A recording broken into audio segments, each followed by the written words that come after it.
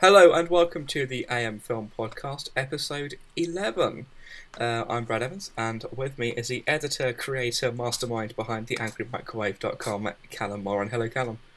Hello, I'm still very disappointed that you don't introduce yourself as master of film.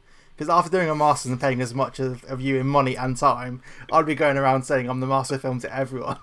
Problem is, if I say I'm a master of film, people would check out my YouTube page, and Are you subscribed to my YouTube page, by the way? I think so. I haven't seen anything on there. Is there some quality uploads recently? Yeah, but it was more like... Anyway, ignore that. Do not search for me on YouTube. So yes, this is the film podcast hosted by The Angry Microwave. Callum, what is The Angry Microwave? It's a website which is there's about one thing uploaded every month. But we also do a podcast and we have a YouTube channel. And we do things like this. I mean... Oh, it was going so I'm really well. selling it, aren't I? Yeah, so this is the podcast. We do have another podcast where we focus on everything from gaming, TV shows, music, everything that we're interested in. Really, this is the film podcast where we where we discuss film topics. As we say, this is episode 11. So I guess it's always a good way to start the podcast with saying, Callum, what have you seen this week? So, after last week watching The Polka King for the first time, I decided to watch the documentary which inspired the film. And it's really fucking weird. So there's a narrator that sits in a bar with a pint for no explanation telling the story. Like, he's not, like, related to it, he's just sitting in an empty bar. And the documentary is a bit shit. It's like, so a few weeks ago I watched Foxcatcher, and then I watched Team Foxcatcher after. So I was kind of hoping it would be on the same level, but it really isn't. So try and avoid the documentary and just watch the film. I mean, it's all true. I haven't actually heard of this documentary. Yeah, it was... I think it was a massive thing. I think it was a HBO produced thing, but I just heard Jack Black talking about it in a few interviews. He did it at Sundance this time last year now. Right. So I was like, I'll wait for the film, then watch it.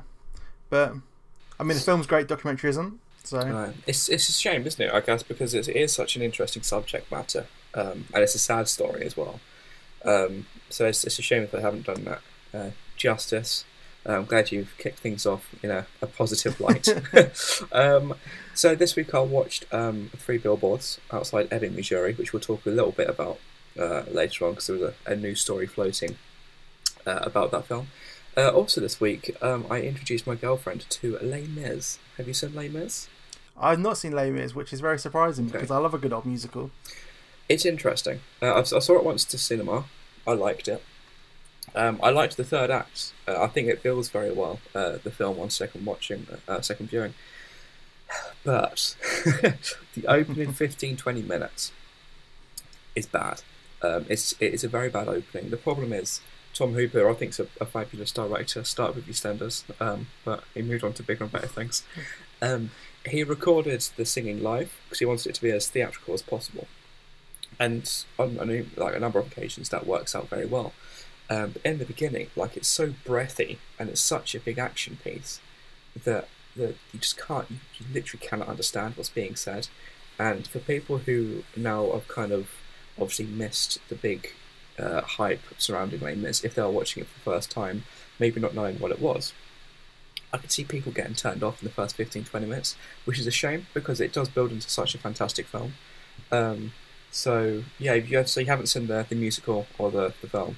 I have not, but does this fit into the Hugh Jackman extended universe of The Prestige and The Greatest Showman? Well, you know what? One of his first lines in this film I picked up on was, "This is not a circus." So I'd say so. But if you do watch it, get past the first 15-20 minutes if you can, because it does build into, I think, a fantastic film. But the first act is a bit of a mess, which is a shame because it's rich with some incredible performances. Have you actually seen the musical? No, I haven't. Okay, well, that's still that part of the conversation. Have you seen anything else this week, John? I saw The Last Jedi again. My opinion kind of remains the same. I'm still not a fan of it. I was hoping that second time viewing I would either love it or hate it, but I'm still undecided. It's a thing. I don't know. It's crazy because we watched it together. Midnight screening. We both walked out feeling a bit deflated after watching the film. Second viewing, I loved it a lot more, like to the point where I actually loved it. But I haven't seen it a third time, and the reason that's a big deal is because if I love a film, I tend to watch it 3 times. Like first time, obviously on the initial viewing because I want to see a film. Second time, if I'm interested in like a repeat viewing to pick up more things. The third time just to enjoy it. I haven't seen it a third time. I'm not sure if I will. But that said, I generally think this is going to be a film that in about 20 years, I think we're going to have a better viewing of whether people do love or hate this film. Because at the minute, I think it kind of depends on how the third part of the trilogy plays absolutely out. does, yeah. I mean, yeah. Like most second films have that problem where either they're universally loved or they're a bit undecided on, and it takes that third film to kind of secure its place in all the story. So it's interesting, isn't it? Because the people who love it tend to deny the fact that there are many people that dislike it, and the people that dislike it are in denial that people genuinely love this film. Whereas I think it's kind of a 50-50 split, in my opinion. I've heard some critics say that majority of people like the film. I don't think that's true. I do think it's split down the middle. But I think time will tell. Maybe in a couple of years we'll sit down and watch it in Blu-ray thinking, why did we not love this first time around? I also saw Disaster Artist, which I didn't love as much as I thought I was going to love. It seems very cameo filled for the sake of cameos. Just wasn't my kind of, like I loved the concept of it. I loved the trailer, but it just felt like a kind of like a Channel 5 movie. Kind of that had that kind of vibe. Yeah. I reviewed it on Letterboxd, and my review was it felt like a high-budgeted SNL sketch. Exactly. It literally felt like that. Watch the post-credit scene? I did not watch the post-credit scene because I was going straight into Star Wars, which had already started at that point. No, I missed it. Tommy Wiseau turns up in this weird, post-credit scene, which I had to cut out of the movie because Tommy Wiseau can't change his accent because he can't do accents. So it was basically 2 Tommy Wiseaus in one scene, and it got quite meta. But I haven't seen it myself because I went to the toilet. So I didn't stay around to watch it. Callum, you ruined my segue into the next topic because we were going to stick with Star Wars. So, let's reverse. Han Solo. Ties in episode 7, spoiler alert. We're getting an origin story, which is supposedly being released in May. So a feature film being released in May called Solo, A Star Wars Story. We haven't had a trailer. Do you still think it's going to be released in May? And have you read the synopsis for the film, which was released a couple of days ago by the Star Wars? You mean the synopsis where it gives literally no new information? Absolutely, yeah. But once we found out that Chewbacca's in it, and we found out that he meets Lando. So I don't know. You mean everything that was revealed in the leaks, like promo art for some cinema? Yeah, absolutely. Are you worried for the film at all? I'm not as worried as I was. I mean, Ron Howard seems to be very confident in his approach, and I reckon that was probably part of the marketing to get him posting on Instagram to kind of hype people up again. I think it'll come out in May because I think they would have not said anything until they moved it. But to bring out a synopsis, bearing in mind the synopsis didn't say anything, I think it was more of a kind of like it's definitely coming out in May. So here's this tiny bit of information to kind of reinforce that, because if a date wasn't on it, 100% would not be coming out in May. But it was a bit of no information, and the most like compelling bit was the date. So I reckon that's the reason why they've done this and published it. I mean, on the one hand, it is nice to not know everything and not having seen TV spots daily, not having seen new trailers every couple of months. But I think we both know, and we should acknowledge, that the lack of marketing for the film hasn't been because they want to keep it a secret. It's because the film has been a mess. And I think they know that. They know the public knows that. So I'd rather have a good trailer later on to get me excited about a film that I'm not particularly interested in, and a film that I don't want, truthfully, as opposed to a bit of a messy trailer just to keep the public happy. I think one of the biggest things is I didn't realise till the other day when I was looking through the release schedule that the Jurassic World sequel comes out 2 weeks after. And bearing in mind they're both potential billion-dollar movies, 2 weeks is a really tiny gap. Yeah, and I think given the, as we say, the split opinion not only from the previous Star Wars film, The Last Jedi, but the fact there's no buzz for this film. People are more interested in how much of the a mess the whole production has been. But then again, that worked for World War Z. You know, that film was notoriously messy. But that film had time to move around. I think it had about 3 years, like, in production. Okay, maybe slightly different. It wasn't really reshooting like 6 months before it was coming out. Like they only wrapped about a month ago, I think. Right. It was when they wrapped, which is 6 months before it comes out. And with the amount of visual effects we still probably have, that is a stupidly tiny amount of time. Mm-hmm. And also, I don't really get why they would be scared to push it back, because they're going back into their home territory for releasing them over the past 2 years, and like they've moved other films back. Like Force Awakens was moved back originally. Episode 9 now was moved back originally. Like, it's not a big thing because they've pushed films back and it's worked for them. Yeah, and especially as you say, like Jurassic World is going to make a massive dent to the box office. I mean, you look at the box office results for Jurassic World. One of the highest grossing films of all time. Domestically, it's like one of the highest grossing films ever. And I also think that Jurassic World is more of a, you don't need to know the backstory to go into it. Mm-hmm. So I think families are more likely to go to Jurassic World more than Han Solo if they're both on option at the cinema. And I think actually that's where the trailer for Jurassic World, I think was Jurassic World: The Fallen Kingdom or whatever it's called. I think it was a very smart trailer because it didn't make it out to be like this sequel where you had to know the backstory. All you had to know was a bunch of dinosaurs were on the loose. I mean, that's essentially what the film is, and it doesn't have to be more than that. It doesn't have to be built like this epic sequel. It's just another edition of the Jurassic World filmography, and I thought it was a good trailer. And I also think that Star Wars may be slightly burnt in that its spin-off before was Rogue One. Mm-hmm. It was quite a heavy war film. So if you're kind of expecting that going in again, which I don't think it will be, I think it will be a comedic kind of heist film, but the general audience are probably going to think it's going to be more of this like niche spin-off when it's actually kind of a comedy heist film. So I think it may suffer from that previous reputation of their spin-offs being quite dark. Talking of box office, okay, that was my segue. Could have been that wasn't as good as I thought it was in my head, to be fair. We're going to be talking about Jumanji, and the reason we're talking about Jumanji is because I think it was Variety that were reporting that it's now number one for third week in a row. Which is, great by anyone's standards. But it is now approaching the top 60 highest grossing domestic films in American history. What do you think? Are you surprised? I'm quite surprised because this had the potential to be absolute shit. Yeah. But it kind of proves that if a film can like succeed and have its own merit and be brave and going forward. And to be fair, Jumanji, it did not rely on the original that much. I mean, it had the name, but it wasn't like having like scenes of Robin Williams in all the trailers like some films would have.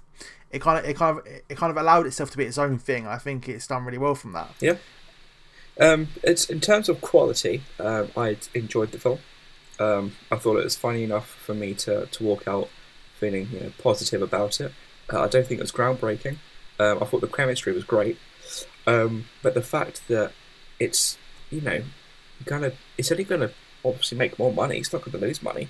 So the fact that it can reach even higher and it's going to break the top 60, I think it's an incredible achievement. And Dwayne Johnson, a lot of people wasn't too sure how this film was going to play out in the box office because of what happened with Baywatch. But I think now we can put Baywatch down to being a bit of a blip because he really is, as they call him, box office Viagra, isn't he? Like he injects so much new life and revenue into a franchise that I think it's crazy. I kind of think this goes on the back of the whole Instagram Ron Howard vibe because all what we saw on The Rock's Instagram throughout the past year was all this Jumanji reshoots. Yeah. And everyone was really excited about that. And as much as there isn't much buzz for Solo, I think Ron Howard's definitely improved it from where it was in June when they first announced it was all going to be reshot and everything. Yeah. So I think it's kind of like new age of digital marketing, which is getting really sad now. But I do think it's getting really interesting about how these stars are being very upfront about how the production's going. Yeah. And just having this like view from behind the window.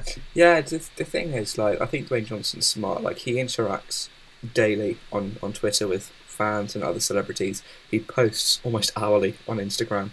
You know, and again, like he's frank. Like he'll make jokes about how nobody saw Baywatch, and he'll take the piss out of himself for that, which is great because he's not like a normal movie exec. Let's not forget that he's a producer.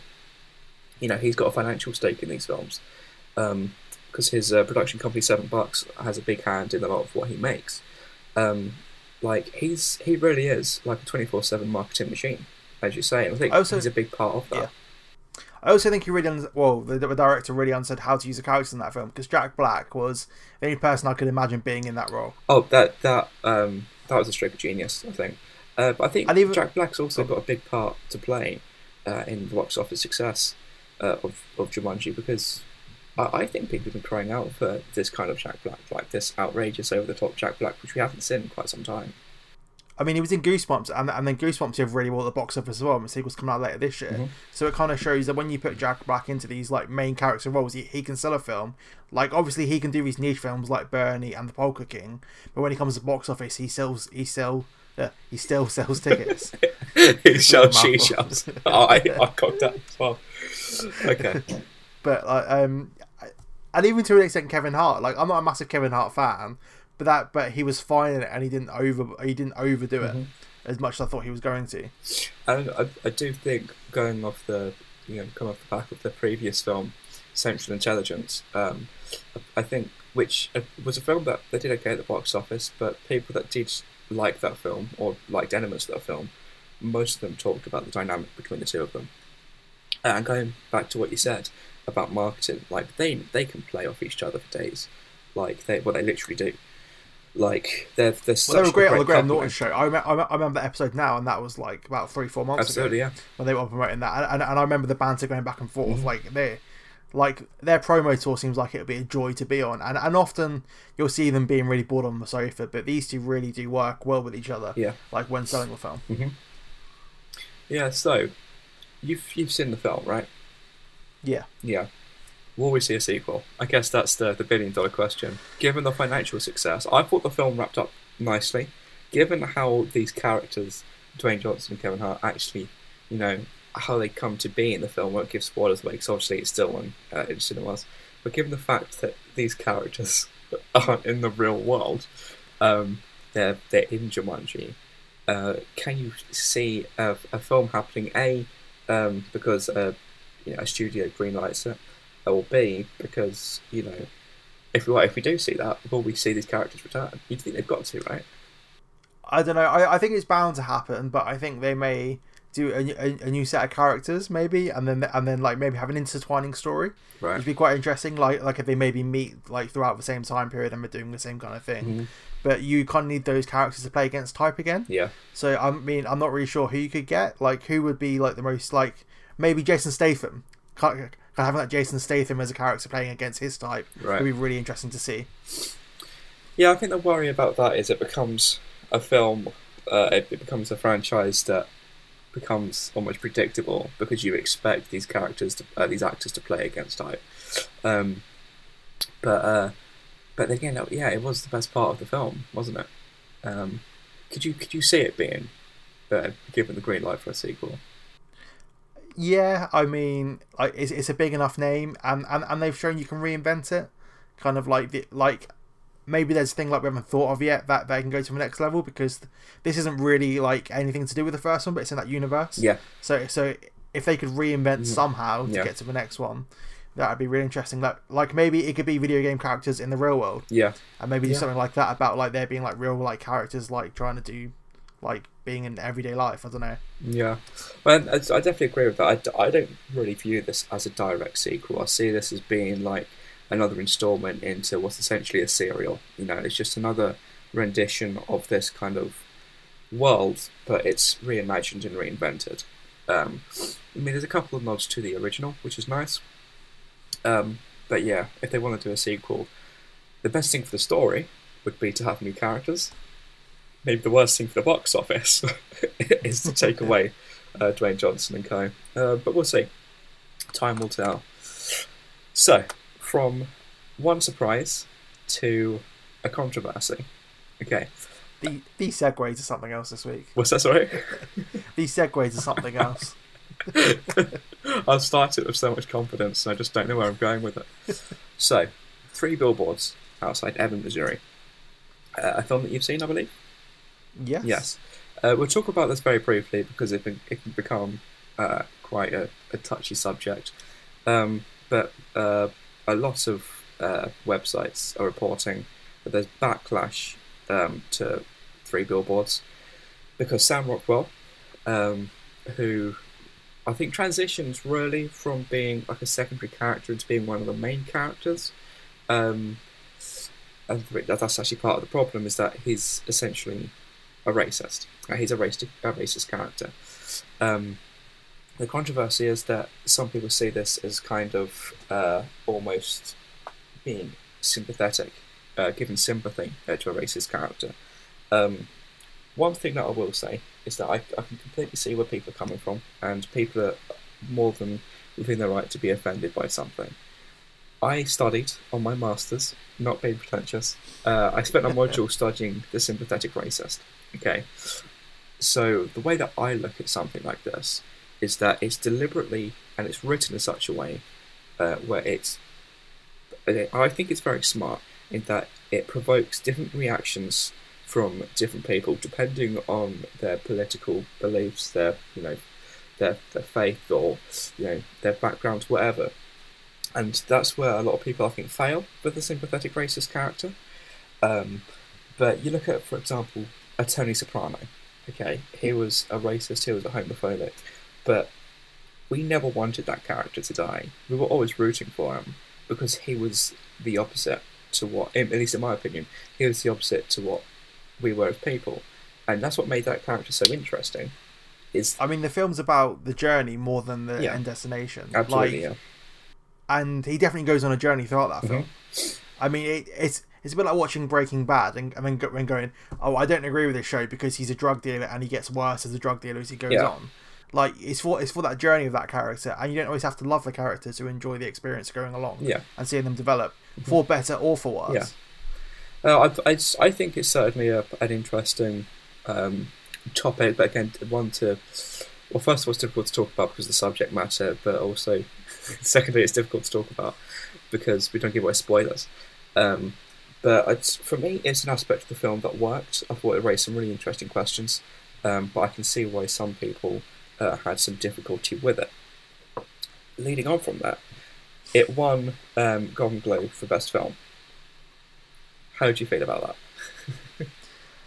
This is the thing, I saw Call Me By Your Name this week also as well, which has got a lot of buzz, and I just haven't been taken back by any films as I have been in the past few years. I mean, like, there's been Birdman, which is really out there, Moonlight, which was again really out there, what else there, La La Land, and all these films had an effect on me, but I haven't really felt like they've all been really good films, don't get me wrong, but like they haven't had that like, wow, this is an Oscar film, this is something different.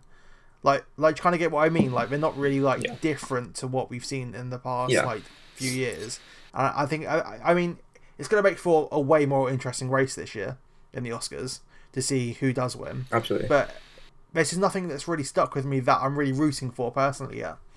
And I think I've seen all the big contenders that I think I would like. I mean, obviously, I certainly see The Darkest Hour, but that seems to be more of a character kind of piece, more than a masterpiece of a film. So, yeah, going off that, I think that's why there's a bit of a backlash against 3 Billboards winning Golden Globes, because I think a lot of people just don't appreciate that film, which is fair enough, because I'm not saying that they're wrong to not appreciate it. I'm not saying they didn't get it, because it's clearly a film, as we say, with its subject matter, isn't going to hit a lot of people in the right places. Is there a dog behind you? Yeah, I was just going to mute. I was going to mute my mic. How long has there been a dog behind you? All the time. Good You can't do a podcast without Nolan in the room. He's our third guest. We always have 3 guests on. That's true. Oh, it just scared me. I thought there was some kind of like poltergeist behind you. But no, I personally, I think it's a 5-star film in my opinion. Like, I can't remember if at the last time I walked out of a movie theatre feeling like a film has impacted me that much. I've upset now. Is The Revenant. Like, The Revenant I loved so much that I saw it 3 times, as I say, and if I could, I'd watch this film again and again. That's how much I took away from it. But that's the beauty of film, isn't it? Like it's kind of split opinion. But as you say, the great thing about the awards race this year is that there is no clear cut winner, which is interesting because how often have we seen, films be, it's going to be either A or B. These are the two films battling out. But I mean, the Oscar nominations are being released in a couple of days, and I can't even tell you what films are going to be nominated, let alone which ones I think are going to win. I mean, you should have listened out for our Oscar podcast, which we may do this week. We'll see. I don't think you can guarantee that. One podcast a week so far. But it is really interesting. I'll have a ruined your segue. Yeah, it's fine. I'll come back to it. It is going to be really interesting to see how it goes. But yeah, nothing's really stuck with me this Oscar season so far. I'm also quite intrigued to see what the nominations will be, because obviously soundtrack The Greatest Showman, because The Greatest Showman isn't particularly renowned as a great film, but it's got a really big public backing behind it. Yeah, I actually think that you can take about 4 of the songs from that soundtrack and nominate it for best original song. In fact, This Is Me is the one that's getting all the buzz and all the accolades at the moment. But for me, it's probably my 3rd favourite song of the soundtrack. Yeah, Come Alive, my favourite, the one it starts with. Yeah, absolutely. It really sets the tones of the film. And also, I kind of think that it suffers from the songs kind of all being like the same kind of tone, but there's enough difference between them. Yeah. But I don't know. One thing I actually took issue with in The Greatest Showman is I thought some of the sound mixing was perhaps either rushed or misjudged. Like, in the cinema that I was playing at, I think I said this on the podcast last week, but like on the cinema that I was in, like I couldn't hear half the lyrics. I've actually found the same problem with when I listen to it on Spotify, other streaming platforms that are available. But it could be because I'm deaf in one ear. Maybe that's it. I don't know. But I don't know. I took issue with that. But anyway, I went on a bit of a a bit of a tangent there. Talking of Oscar season, this week we have quite a few films being released that you'd imagine would be there or thereabouts, because in the UK a lot of the Oscar films get released in January. So some of the most notable films being released are Downsizing, 12 Strong, Early Man, Last Flag Flying, and Maze Runner, The Death Cure. Any one of these films you want to see / want to talk about because you saw it at an early screening? Last Flag Flying is being released. Shamefully, it has it in under 25 cinemas. There was a Q&A event today, Sunday, when we're recording this, which is streamed to some cinemas. But it's just, I can't believe it's not having a wider release. It's got Bryan Cranston, Steve Carell, and Lawrence Fishburne, all Oscar-nominated actors, I believe, with Richard Linklater, an Oscar-nominated director. And it just seems to be getting swept under the rug. I mean, it wasn't like the reviews are really bad or anything. Like, the reviews were like 3, 4, or 5 stars. They were very between that. It wasn't like it was all 2 stars or all 3 stars. So I'm just really surprised it's not having a wider release and wider buzz. Like, you thought, like, vis-a-vis the kind of people that would be on the Graham Norton show promoting their films. Because, I mean, Bryan Cranston's in London at the moment doing a play at National Theatre Network. It's brilliant. Go and see that as a side thread. It's on till March. But I was kind of surprised that there's not been as much promo or buzz around it. I mean, obviously I'm a massive Linklater fan, so I'm going to have that kind of investment in it. No. But I'm just really surprised that, given the caliber of people, like, everybody wants some. His last film didn't have that cast, so I kind of get why that was kind of like nice, being like a little kind of small film that was in cinemas for like a couple of weeks. But this seems to be getting a smaller release than that, and I'm quite confused to why. So, do you think it deserves a bigger release because of its star power, or because of the quality of film itself, or a bit of both? I think it's both. I mean, it's a perfectly fine film. I really enjoyed the film. And it's a really good journey, and it's got a really interesting message behind it as well once you see it. So and also, like, the star power is, I mean, I think it's got a better selling than 12 Strong, which has got Liam Hemsworth, I believe. One of them. But then again, the cinemas are getting really full this month because it's got all these Oscar films, and then it's got like 12 Strong, Early Man, which is an animation, and Maze Runner, like all these massive films that probably require taking up quite a lot of screens. Yeah. And obviously, Star Wars is still in cinemas. You got all the Oscar films. It's Chris Hemsworth. There is just so much in cinemas at the moment that I kind of think it's getting crowded, and I think it would have benefited from being released back in November, October time when there was less out, because this film was never going for the Oscars. Like it doesn't need to be here. I agree. I mean, I do want to see Downsizing as well. That's a film that I'd want to see, but I'm not hearing really anything being said about it, which is always a bit worrying, because you do worry, don't you, this time of year, what kind of January film it's going to be. Is it going to be an Oscar January film, or is it going to be a film that a film that studios have put out in January? But that also played at London Film Festival, and the buzz from what I heard wasn't particularly great. Apparently it's a great concept, and the first act's really good, but it just ends up. I haven't seen this, but apparently it kind of ends up being a film that it never set out to be. Oh, okay. From what I've heard, so it's quite disappointing, because the trailers, I've really enjoyed seeing the trailers. Yeah. And I'm really sold on the concept, but it kind of seems to be misrepresented in that kind of way. Okay. Oh, well, thanks for killing the dream there. Really appreciate it. And Maze Runner, I didn't know they were still making these.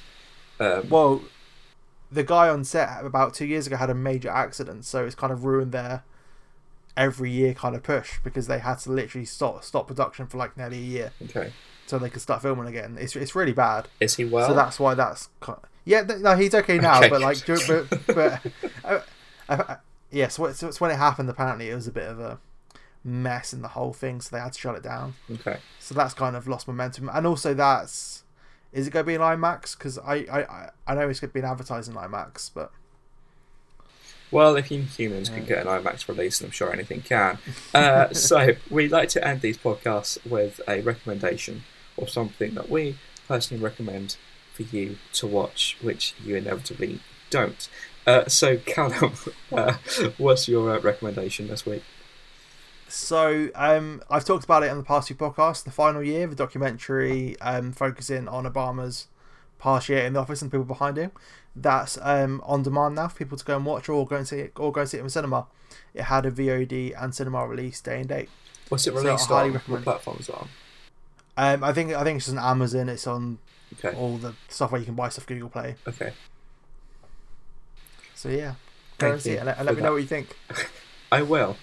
My recommendation this week is going to be 3 Billboards. We talked about that a little bit throughout the show. It's a film that personally just hit me just right. I'd love to hear from people to see whether I am a loner and no one agrees with me, or whether other people also feel like it's possibly undervalued. Well, that's difficult to say undervalued when it's winning awards, isn't it? So, Woody Harrelson is worth watching that alone for. Yeah, it is. Yeah. But I think everyone's great in it. From top to bottom, I think everyone's great in it. So that'll be my recommendation for this week. I've gone with non-Asian cinema, because I know no one's going to check out the films that I recommend otherwise. So yeah, that would do it for episode 11 of the AM Film Podcast. Callum, is there anything you'd like to say before you leave forever? Forever? I don't know. You know, if I die next week, this is going to be very suspicious now, isn't it? Yeah. Just go and check us out on theangrymicrowave.com, and subscribe to us, or wherever you do, if anyone listens to this. To be fair, at this point we could just be speaking to a void and no one would know. I didn't understand what you just said. What did you say? We could just be speaking into a void with no one listening back. Oh, I don't know. I mean, we average at least 2 likes per video, so crazy. But yeah, do check us out. We've got a cracking website that Callum runs. We do host podcasts as regularly as we can. We are hoping to do this more regularly. If people do support us, feedback would be great as well. But thank you for tuning in. If you have, if you haven't, then Callum, thanks for joining me. Anytime. And until next time.